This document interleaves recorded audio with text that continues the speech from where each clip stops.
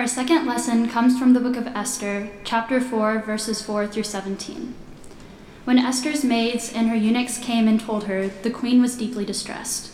She sent garments to clothe Mordecai so that he might take off his sackcloth, but he would not accept them. Then Esther called for Hathach, one of the king's eunuchs, who had been appointed to attend to her, and ordered him to go to Mordecai to learn what was happening and why. Hathach went out to Mordecai in the open square of the city in front of the king's gate, and Mordecai told him all that had happened to him and the exact sum of money that Haman had promised to pay into the king's treasuries for the destruction of the Jews. Mordecai also gave him a copy of the written decree issued in Susa for their destruction, that he might show it to Esther, explain it to her, and charge her to go to the king to make supplication to him and entreat him for her people. Hathach went and told Esther what Mordecai had said. Then Esther spoke to Hathach and gave him a message from Mordecai, saying, "All the king's servants and the people of the king's province know that if any man or woman goes to the king inside the inner court without being called, there is but one law. All alike are to be put to death. Only if the king holds out the golden scepter to someone may that person live. I myself have not been called to come into the king for 30 days.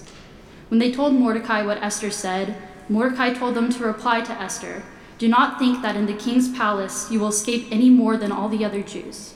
For if you keep silent at such a time as this, relief and deliverance will rise for the Jews from another quarter, but you and your father's family will perish. Who knows, perhaps you have come to royal dignity for such a time as this." Then Esther said in reply to Mordecai, "Go gather all the Jews to be found in Susa and hold a fast on my behalf, and neither eat nor drink for 3 days, night or day. I and my maids will also fast as you do. After that I will go to the king, though it is against the law, and if I perish, I perish." Mordecai then went away and did everything as Esther had ordered him. The word of the Lord. Please bow your heads with me. Dear Lord, let these words serve you and serve the people of this congregation. In your name we pray. Amen. Hi, my name is Bib Albright. I'm a senior at Mount Brook High School. Throughout my lifetime, the rapid change of society can be described as nothing less than chaotic. When I was in elementary school, I once begged my dad to buy me a flip phone, never imagining in such a short time I would have a phone that can recognize my face. However, on the surface, my life has been relatively consistent. I've lived in the same house for about 15 years, seen the same faces at school for 13 years. Heck, I've ordered the same toppings on a cheeseburger ever since I can remember. But nothing has been as consistent as my life in the church. I was baptized here, grew up going to the 11 o'clock service on Sundays, went to youth group every Sunday when I got old enough, and never missed an Easter or Christmas Eve service. My faith had always been rooted in the church, never really exploring God on my own, as young kids usually do. It wasn't until 8th grade where I really started to explore my faith on my own. Many of my classmates had started to attend a local ministry before school, mostly for the free breakfast. I signed up for their fall retreat because all my friends egged me on so much that I practically had to go. But what I experienced was nothing short of extraordinary. Still to this day, I remember the feeling of 100 middle schoolers praying in chapel and the Spirit of God filling my soul for what seemed like an eternity. God was able to shift my perspective on life, just as the words from the verse Romans chapter 12 verse 2 states, saying, "Do not be conformed to the world, but be transformed by the renewing of your mind, that you may prove what is good and what is the good and acceptable will of God." I began to see the value in every interaction, that by building others up through acts of kindness, that I was following the will of God. Afterward, my life seemed to be on a path as straight as an arrow. I was doing well in school, succeeding in track, and I was happy, until that fateful March in 2020, when the world came to a standstill. In the confusion, I was in denial, treating it like a brief hiatus that would end in a few weeks at the worst. But as quarantine became more like hibernation, I grew frantic for connection. In my desperation, people distanced themselves from me, making me even more desperate, until friends were few and far between. My life was growing darker and darker, and there didn't seem to be a light at the end of the tunnel. I was lost. I had so little motivation to do anything, and I suffered because of it. until all of a sudden, I began to pray at random. I still don't fully know why I began to pray, but I know that as I prayed, I felt God's voice call to me through the darkness. As I prayed, I felt myself draw closer and closer to God and began to climb out of the deep valley that I had dug for myself. We know that God will never stop loving us, even when we are at our lowest depths. The love God has given me not only aided me during the dark times, but has been there for me during the good times too. And as I move beyond high school into the unknown realm of college, I know that God will be there with me every step of the way to guide me down the right path. And as you all go into your lives, I know that God will make it known to you that you were born for a time like this. Thank you. Dear Lord, may the words of my mouth and the meditations of my heart be pleasing to you. Amen. Good morning. My name is Ivy Cobbs, and I'm a senior at Mountain Brook High School. I've been waiting for that title for quite some time now. I've spent the last few years dreaming of senior year when I would finally know where I'm going to college.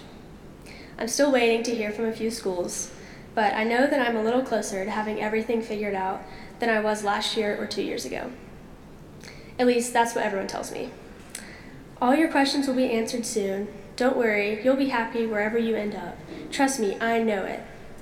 It's not that I don't believe these things, and I truly appreciate everyone who says them.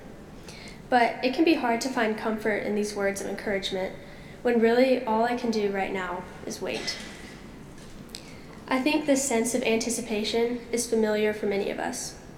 Even when we're busy, there can still be this feeling that we need to be preparing ourselves for the next season of our lives, trying to time everything perfectly. As someone who has grown up at IPC, I've always had plenty of leaders to look up to who have all been older than I am. I often felt like I needed to wait for the right time or be a certain age before I could approach religion the way the older people did. But Job chapter 32, verses 7 through 9 reads, I thought age should speak, advanced years should teach wisdom. But it is the Spirit in a person, the breath of the Almighty, that gives them understanding. It is not only the old who are wise, not only the aged who understand what is right. I first stumbled upon this scripture while writing a devotion at camp. I thought these verses would provide encouragement for young people trying to grow in their faith. But really, people of all ages could use the support. Growing older can help you gain confidence, but is there any age when people really feel like they've achieved understanding? Like they've got everything figured out? Let me know if you do. I'd love to hear your secret. These verses from Job help us rest in the knowledge that God is with us at all points in our lives.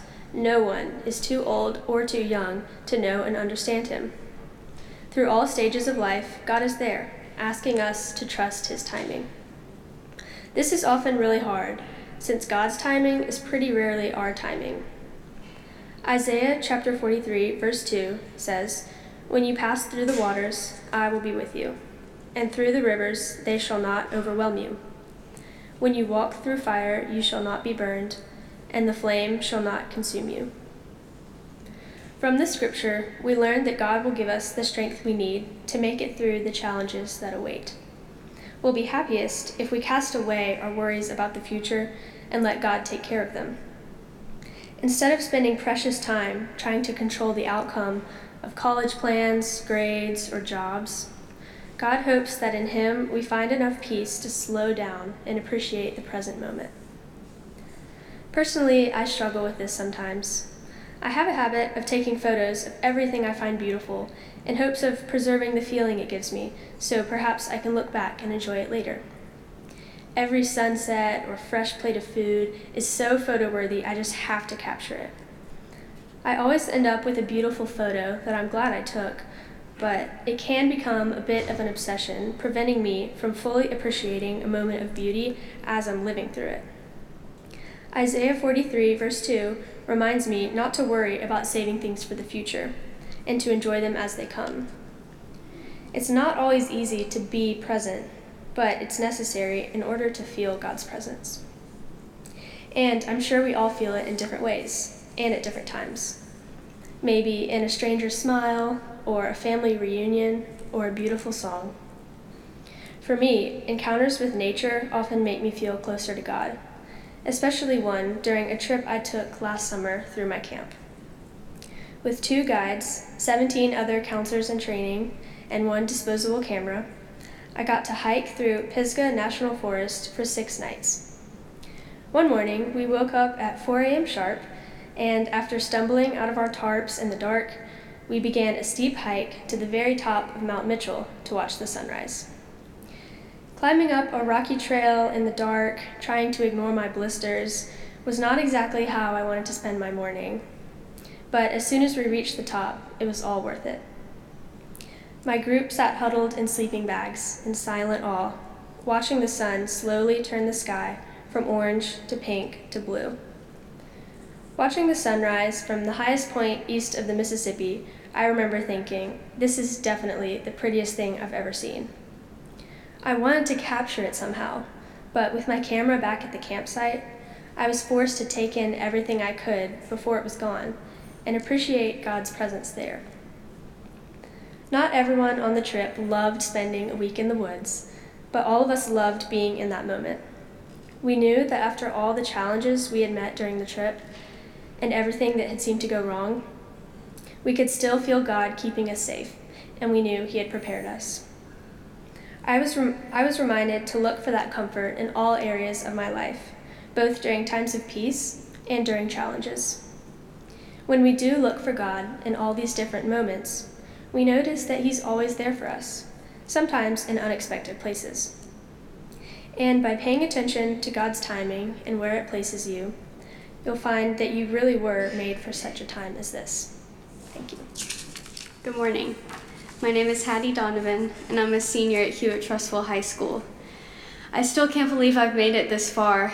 I vividly remember looking up to seniors, thinking that they had their whole lives put together. Spoiler alert, we do not. Sometimes it feels as if all I do these days is counting how many minutes I have to sit through a lecture at school, counting how many days I have until graduation. It's 72, by the way. And even counting how many wooden boards are on the ceiling in the sanctuary. I know we have all done that one before. While counting can be entertaining to pass the time, it normally stresses me out. Young people tend to count and compare how many likes or views they have on social media, thinking it will make a difference. It's taken me a long time to realize that it truly doesn't.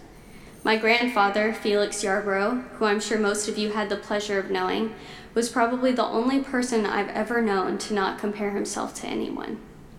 He lived to serve others, whether it was making flower-shaped sandwiches with no cheese, because I don't like cheese on my sandwiches, or being a friend to somebody who had none. I love and miss him every day, and I know that my Poppy is listening to me right now. While his death brought me closer than ever to God, my journey with God has been interesting, to say the least. My parents moved my sisters and I many times throughout my childhood, and my mom loved IPC too much to go to anywhere else for church. We would visit for Christmas and Easter, but I never thought much of it until we moved back to the Birmingham area. For a long time, I loathed church. It wasn't until 2021 when I truly started to believe and listen to what Jesus had to say. Now, I'm more Christian than ever, and also happier. I also truly understand what it means to live in His Word. It means to treat everyone with the same selfless kindness that Jesus did, which has really opened my eyes and helped mold me into who I am today and what all I stand for. IPC's youth program has been on a wild ride since I joined here, but each youth leader has helped shape me into who I am today, and I'm eternally thankful for Catherine Goodrow, Susan Dukes, Cami Ashworth, and all of the amazing volunteers that have put up with our collective craziness. This time in my life, and all of my fellow seniors' lives, is awkward and uncomfortable. What feels like hundreds of people asking me if I have my entire life mapped out yet, and even more so trying to convince me of different programs to join when I do go to college.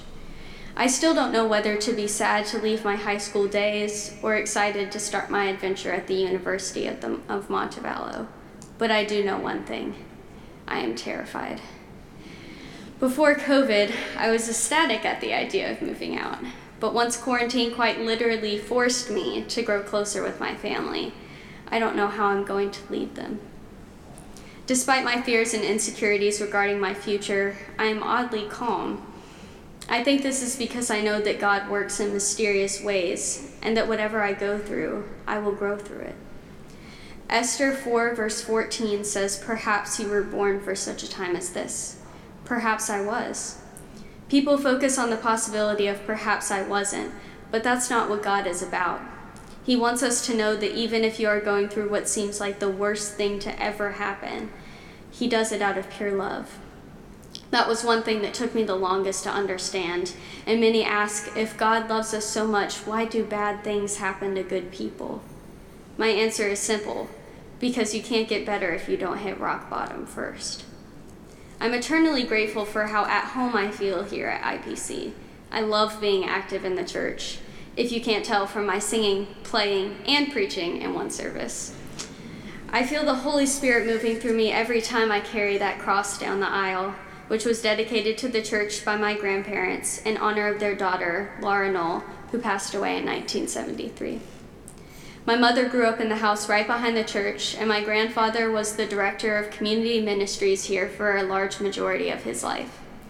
IPC has made its mark on my heart, and the warmth I feel when I enter the most beautiful sanctuary in all of Birmingham is unmatched to any other. Many people tell me I'm very mature for my age, very in touch with my emotions. Job 32 verses 7 through 9 says, "I thought, age should speak, advanced years should teach wisdom. But it is the Spirit in a person, the breath of the Almighty, that gives them understanding. It is not only the old who are wise, not only the aged who understand what is right." This perfectly phrases the age does not define who I am, but it certainly influences me. Sure, I might be great at talking to adults, but can I do taxes? Absolutely not. And that's okay. I don't have to have my entire life planned out. That's God's job. I need to stop counting. I need to focus on what is at hand, for if you live in the moment, you appreciate what God has done in your life so much more. If I continue to count how many bad days I've had in a week, then I don't appreciate how many good days God has given me. If I continue to count how many times it says the Lord on the stained glass in the sanctuary, then I don't appreciate the sermon or verses of scripture being read and proclaimed to me. This time in my life is confusing and full of uncertainties, but I can power through. I don't know what God has in store for me, but neither does anybody else. While we may all have different opinions and experiences, the unknown is what draws us together and gives us our humanity. We can all agree that God loves to throw curveballs in our lives, but it's those curveballs that shape who we are and what we believe. I may not know much, but I do know one thing. God is here. God is everywhere. All you have to do is look for Him. Thank you.